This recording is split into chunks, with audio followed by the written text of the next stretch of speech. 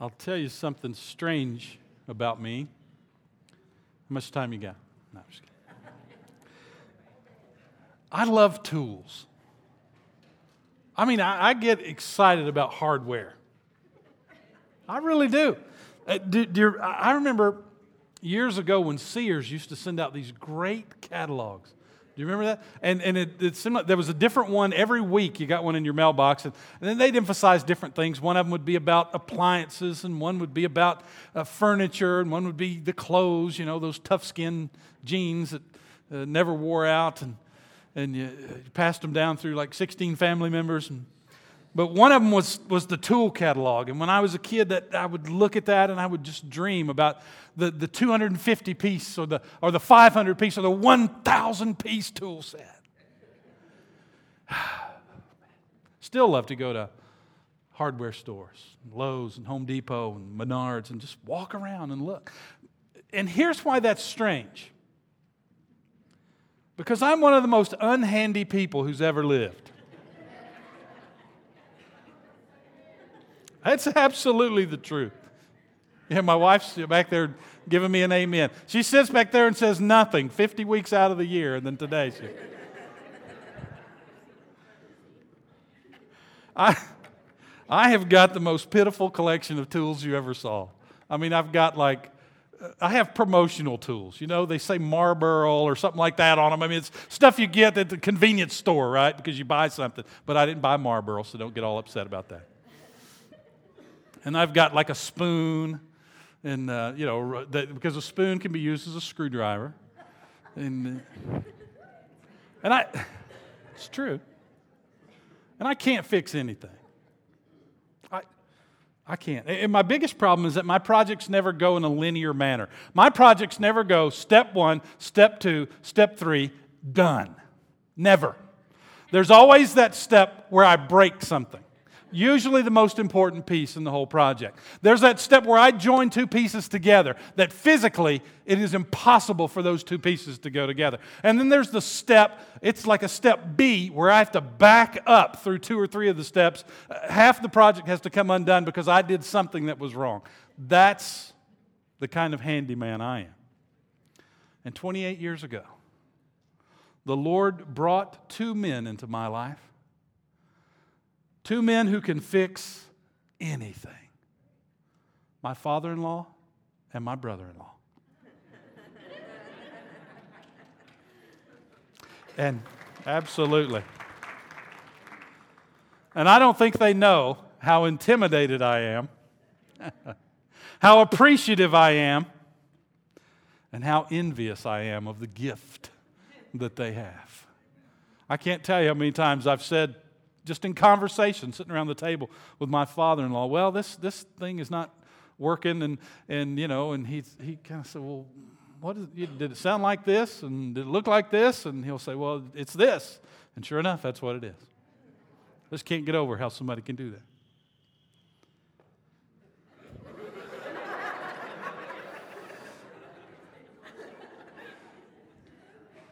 I thought we were having fun in here.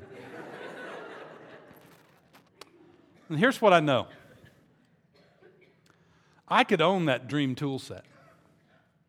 I mean, I could have that dream toolbox, all the tools arranged in alphabetical order by name, and then subclassified by size, and further subclassified by purpose. I could have the little pegboard with the little chalk body outlines of all the tools, so you know exactly where they go back when you're finished with them. I could have a little Rolodex with cards for each tool that tells what it is and when it was used and what it was used for. But if I don't put those tools to work, if I don't use them, they're useless. Might as well not have them. Buying tools, believing in tools, telling other people how great tools are, even understanding exactly how tools work, does absolutely no good until we do what? Use the tools, until we put the tools to work. It's that way with any product that we buy. We can believe in it. We spend our money on it. We can tell others how great it is. We can understand how it works. We may even sell it. But it won't do any good unless we use it, unless we put it to work. 2,000 years ago, James, who was the half-brother of Jesus, recognized that there were some Christians who had purchased the product.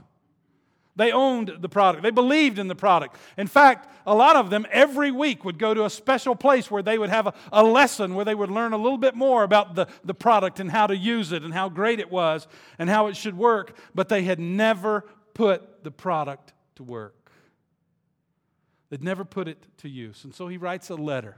And he writes primarily to Jewish believers, people who had grown up in the Jewish faith tradition but had come to place their faith in Jesus Christ as their Messiah and their Lord. And he's talking to people who have a long-standing, deep-rooted knowledge of and relationship with God. And here's what he says. Folks, it's time that you begin to use this faith that you're so proud of. It's time to apply this faith that you're excited about. It's time to put to work this faith that you're even taking the risk of telling other people about.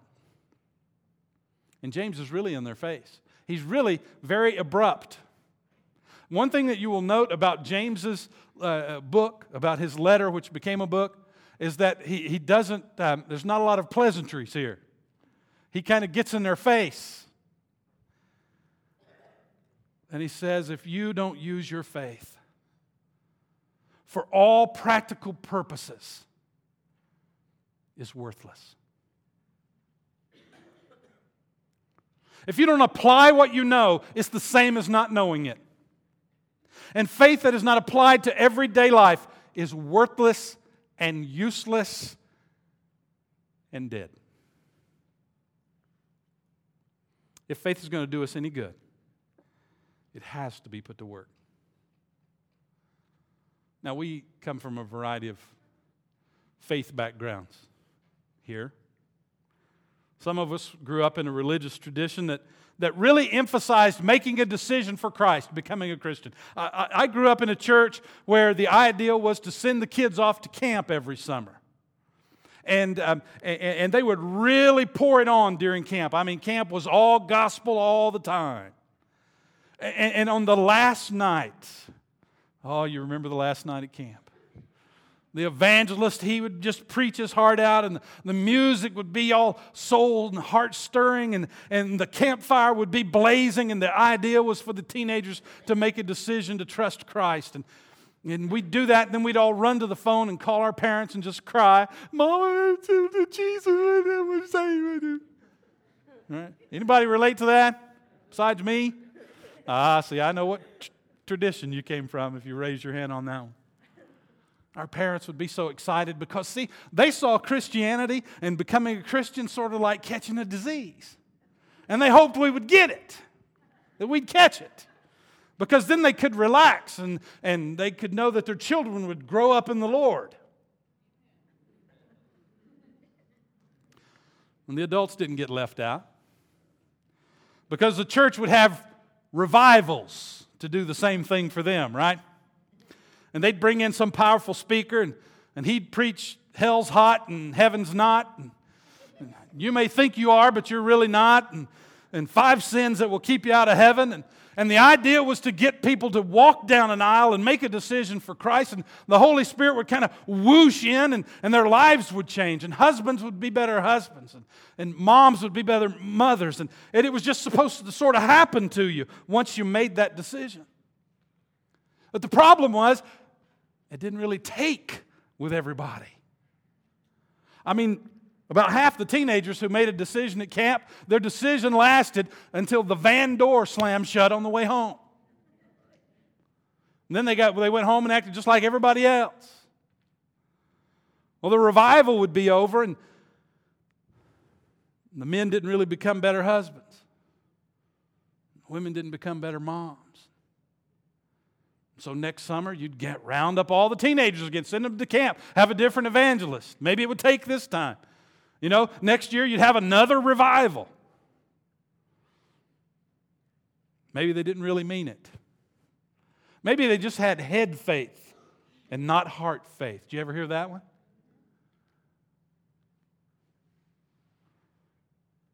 And James would look at all that and say, well, that's not right. Christianity isn't a disease you get and then suddenly, mysteriously, your life changes. That's not how it works. Others of us grew up in a faith tradition where your parents made sure you were baptized as an infant. As a little baby, they dressed you up in a little gown. And some of you, your mamas and daddies still have that little gown that they dressed you up with and took you to church that day. And some preacher took a clamshell and poured water on you. And you were baptized into a church or even into a religion. And the thinking was, if I can get them to the water, something spiritual is going to happen. And it's going to protect them and preserve them. And when they grow up, they'll be part of the church. They'll go to heaven when they die. And I'm not making fun of that, but infant baptism was supposed to be this great thing that sort of guarantees the future spiritual development of the child. And again, I think James would say, do what now? Where'd you get that idea? That's not faith. That's not Christianity. And some of us grew up in a faith tradition where the emphasis was all on believing the right things. You got to make sure you believe the right things. And so the preacher preached doctrinal sermons every week, what we believe about this and why. And the goal was to get everyone to believe correctly. A lot of times in those kind of churches, there was a lot of finger pointing, right? Because First Whatever Church across town, they don't believe right on this. They're heretics because they believe that. Or they don't use the right Bible. We're the one true, correct church because we believe the right things and do things the right way. And so the goal was to get everyone believing the right thing. Didn't seem to be any real life application to it all. It was just to get us to believe the right doctrines in the right way. And James would say, that's not it either. I mean, that's part of it. But it's not what faith is all about. That kind of faith, where you get it all right and you get the right boxes checked off and you pray the right prayer and you baptize at exactly the right time in the right way, will not do you one bit of good unless you apply your faith and put it to use. So we're going to begin our journey through the book of James kind of in the middle. If you've got a Bible with you, want to turn over to James chapter 2. We're going to be looking at a passage of Scripture that reveals the theme of the entire book, a passage that is at the heart of what James is trying to say to us. And let me tell you the challenge for us this morning, for some of us. Not only do we need to interpret a passage of Scripture, for some of us, we need to uninterpret a passage of Scripture. Okay? And you may hear something this morning that makes you go, wait a minute, where'd you get that? And all I'm asking you to do is keep an open mind. Go home and read for yourself. Listen this morning with an open mind, because we're going to hear James say this to us this morning. He's going to say, you may believe all the right stuff, and you may go to the right church at the right time, and you may have prayed the right prayer and been baptized the right way. But if you are not applying your faith, if you're not using your faith in your life, it's not going to do you one bit of good. We'll pick up in James chapter 2, verse 14.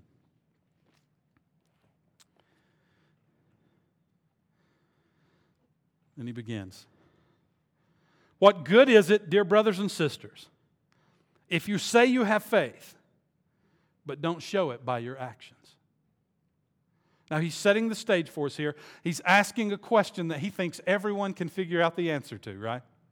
I mean, he says, what good is it if we say we have faith, but it doesn't show up in the way that we live? Is there any practical good to that at all? And every one of us here would agree that the answer to that question is what? No. He goes on.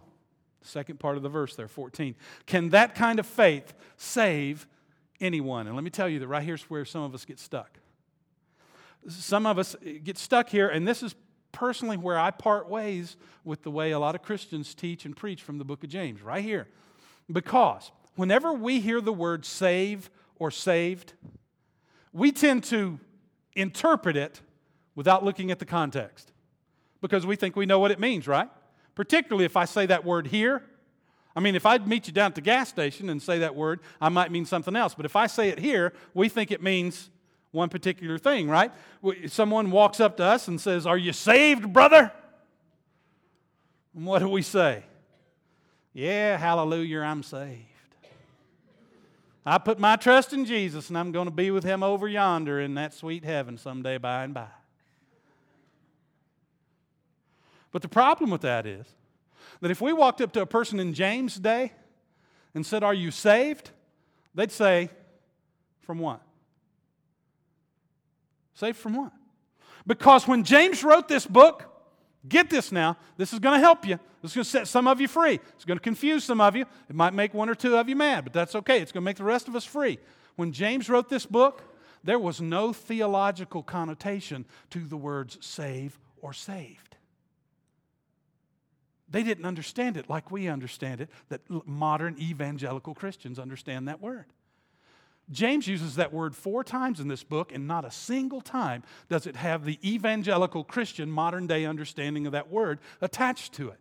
They used it like we use it when we say, "Well, he saved the game," or "This book saved my marriage," or "My work on this project saved my job." That's how they use the word. And when we use it that way, save means to preserve or protect from harm something that is important to us. James is setting us up to consider this question. Can faith that is not lived every day, faith that is not consistently applied to every aspect of our lives, can that faith save, preserve, protect anything in our lives?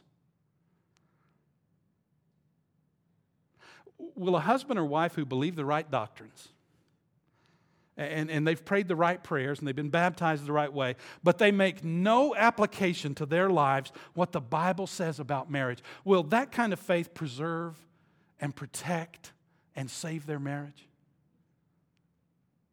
No. Will that kind of faith make them good mates or better parents?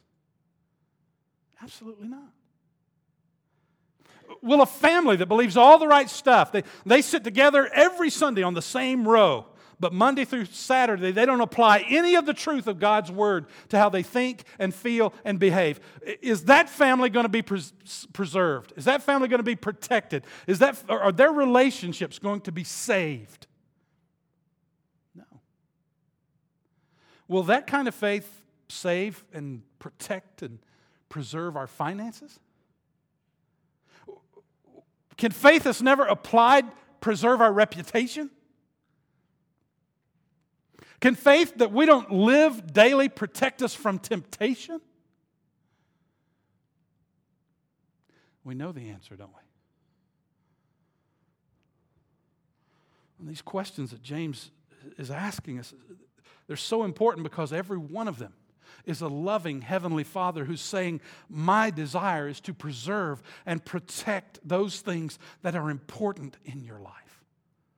I want to protect your life. I want to preserve your future. I want to protect your marriage and your family. That's why I've given you the truth of the Bible to be applied to life. I want to protect your relationships at every level. But faith that does not act is useless. Now, we got to keep this in mind, too. Again, this will set some of us free. James is not talking about heaven and hell here. That's not the subject of this book. That's where people have run into trouble in the book of James. They've tried to make it about whether or not someone is a Christian. James knows he is addressing believers. He knows he's addressing Christians whose eternal destiny has been settled once and for all time by God through Jesus Christ. What he's telling us is that faith that is not lived and applied on a day-to-day practical basis cannot save, protect, preserve anything in our lives. Some of us make the mistake of thinking that because we prayed the right prayer, or we believe the right stuff, or we got our names recorded somewhere on a church membership roll, that we're in this little spiritual bubble that's just going to kind of float us through life until Jesus comes back. But listen carefully. It is the application. It is the use of our faith that preserves us and protects us, that saves our marriages, our relationships, our finances, our reputation, our work, our career. James illustrates that for us. Look in verses 15 and 16. Suppose you see a brother or sister who has no food or clothing, and you say, "Goodbye and have a good day. Stay warm and eat well." But then you don't give that person any food or clothing. What good does that do? So after church, someone comes up to us, and we know them. You know, they're a brother or sister in the faith. And they say, this is embarrassing. I mean, I lost my job a while back, and we've had to move and lost the house. And, I've got my wife and my kids here, and we just need some lunch money. And as they're telling that story, we tear up. Honey, come here. This is the saddest thing I've ever heard. Bless your heart. Can I pray for you right now? God, please bless them and meet their needs. And Lord, I pray they get some lunch money. Amen. Okay, see you later. Bye. What good is that? What good is that? You know what's wrong with that picture? It isn't a faith problem. We believe their story. We're genuinely concerned for their well-being. Our heart is broken. But what good is all that if we don't help them get something to eat? In the end, we're no different from the person that would say to them, that's just your tough luck.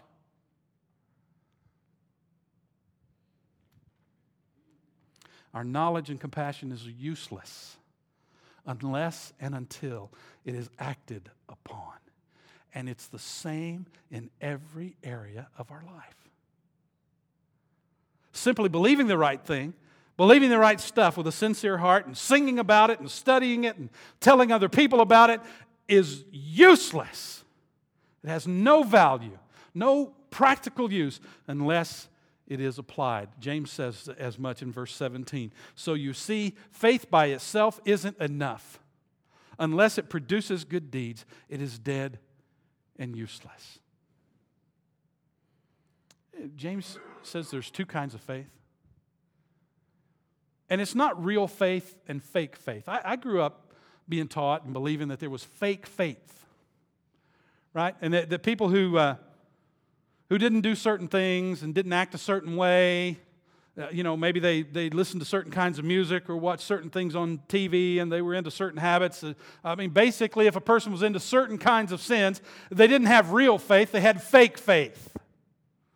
And man, I'd lost a lot of sleep at night worrying about whether I had real faith or fake faith. But that's not what James is saying. He says there's two kinds of faith, but it's not real or fake. It's not head faith or heart faith. It's either living or it's dead. It's alive or it's dead. Every believer has faith. The question is our faith living or dead? Dead faith won't do us any good.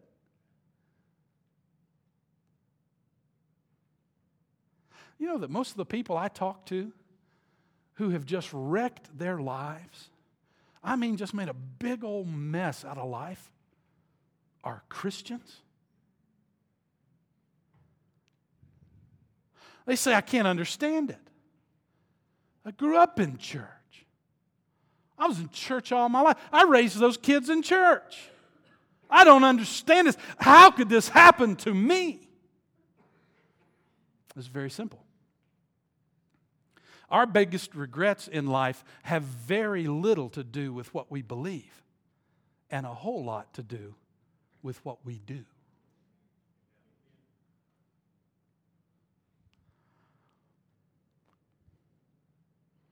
Faith that is not lived, applied on a day-to-day practical basis cannot save, preserve, or protect anything of value in our lives. James says it's dead.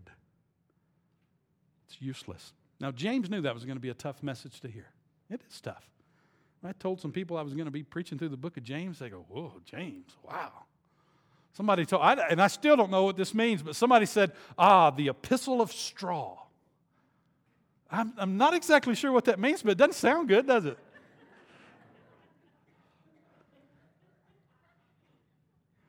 So he does something here. He uses a literary device.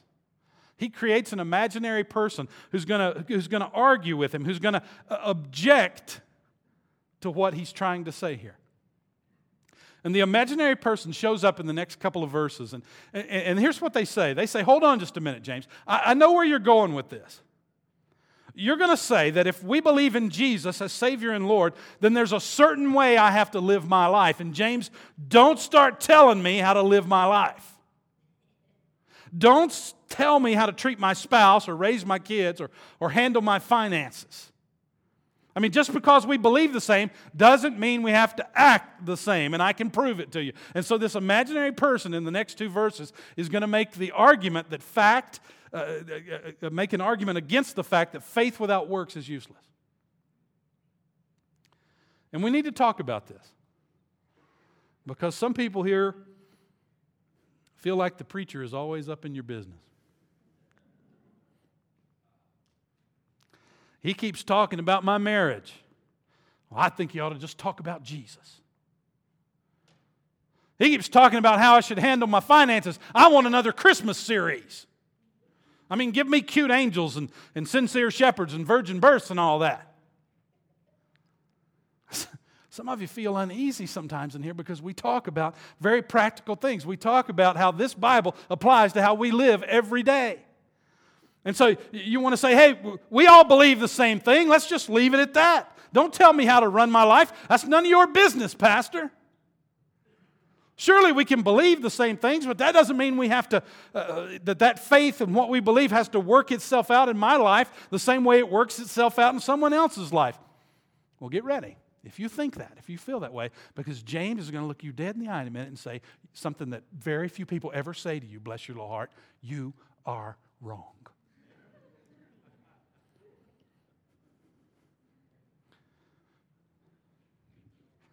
So here's the guy's argument. Here's the imaginary person's argument. It can be a little tough to follow in an English translation. I will give you that, but hang with me here. The first thing that we need to do as we walk through this together to figure it out is we need to see the actual verses a little differently. Most English Bibles make it look like verses 18 and 19 are a dialogue between James and the imaginary debater. I believe that it's one complete statement from the imaginary person arguing against James's point. And we get that, some of this falls into place a little easier, but let's just walk our way through here. Verse 18. James says, now someone may argue, there's this imaginary person, someone may argue, some people have faith, others have deeds. They're making up a scenario. They're trying to say that just because we have faith doesn't mean that we will have certain deeds. But I say, how can you show me your faith if you don't have good deeds? So here they're challenging James. Show me your faith. Well, I can't really show you my faith. Faith is not an object that I can display to you. The imaginary person goes on, I will show you my faith by my good deeds. Now here's the point they're trying to make. That what we do doesn't necessarily reflect what we believe. There's that challenge. Show me some faith. Well, we can't. Well, now see, you're trying to make this big connection between what we believe and how we live, and I'm telling you they don't necessarily go together, and in fact, I'll prove it to you conclusively. Look at verse 19. You say you have faith, for you believe that there is one God. Good for you. You believe there's one God, right? Yes, we believe there's one God. Okay, good. So do I. We believe the same thing. Now, I'm going to prove that just because we believe the same thing, it doesn't mean it has to work itself out in the same application. Because watch this, the second half of verse 19. Even the demons believe this, and they tremble in terror. Here's his point. James, you and the demons believe the same thing. They're terrified, you rejoice. You both believe that there's one God, but the way that you both apply what you believe is totally different. So see, just because we believe the same doesn't mean we have to act the same. So don't go down the road of telling me how to live my life, because I can believe the same thing you believe and live my life my way. And you can believe the same thing I believe and live your life your way, because I've just proven that everyone's faith doesn't work itself out in the same way. Case closed. Finish your letter. You know how I heard this verse when I was a kid scared me to death. The demons believe in God and they're going to hell, and you can believe in God and you might go to hell too. But that's not, it's part of this person's argument against James saying that our faith has to be applied, it has to be lived on a daily basis for it to have any practical value or use in our lives. We probably got some of those folks here today. Pastor Scott, I'm with you. We believe the right things about Jesus. But when you start telling me how to live my life, when you start talking about my marriage or how I raise my kids or how I handle my money, you're going too far. I mean, how about we just talk about doctrine and believing, and you leave off telling me how to live my life? You don't have to raise your hand or anything. I know you're out there. James is saying you need to understand this. If we don't pay attention to the things God has revealed about how our faith should be applied to the way we live, then our marriage, our relationships, our life, our finances, our reputation, none of it will be preserved and protected. And you can believe all you want, and you can pray all you want, you can attend church all you want. You know, some of us want to pray our way out of things we behaved ourselves into. I don't think you heard me. We want to pray our way out of things we behaved ourselves into. We want to act like being a Christian means that we shouldn't have to suffer consequences for our actions. And sometimes we pick on the devil. We'll suffer consequences of something we did and say it's the devil's fault. No, it's not. It's your fault. You did it. Now listen, don't take condemnation from that. There's no condemnation. You can take conviction. Conviction comes from the Holy Spirit. Conviction is how we change things. Conviction is what moves us to repent. We've been going this way. There's the cliff. Uh-oh, I better turn around and go that way. We can't step off the cliff and say it's the devil's fault.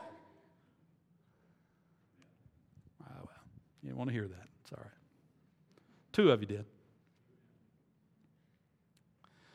God has chosen to preserve us and protect us through the application of our faith to everyday life. Look, James answers the objector. He answers this imaginary person in verse 20. How foolish. How foolish. Can't you see that faith without good deeds is useless? Faith that is not applied is useless. The only thing that gives our faith value is our willingness to apply it to our everyday life, to do something with what we believe. If we don't, it's of no value to us. We're the same as someone who does not believe. Skip down, and then James goes into a couple of Old Testament examples of people we remember because of what they did. Not because of what they believed, but because of what they did. Abraham and Rahab. You read that sometime for yourself. Let's skip down to verse 26, where James says, just as the body is dead without breath, so also faith is dead without works.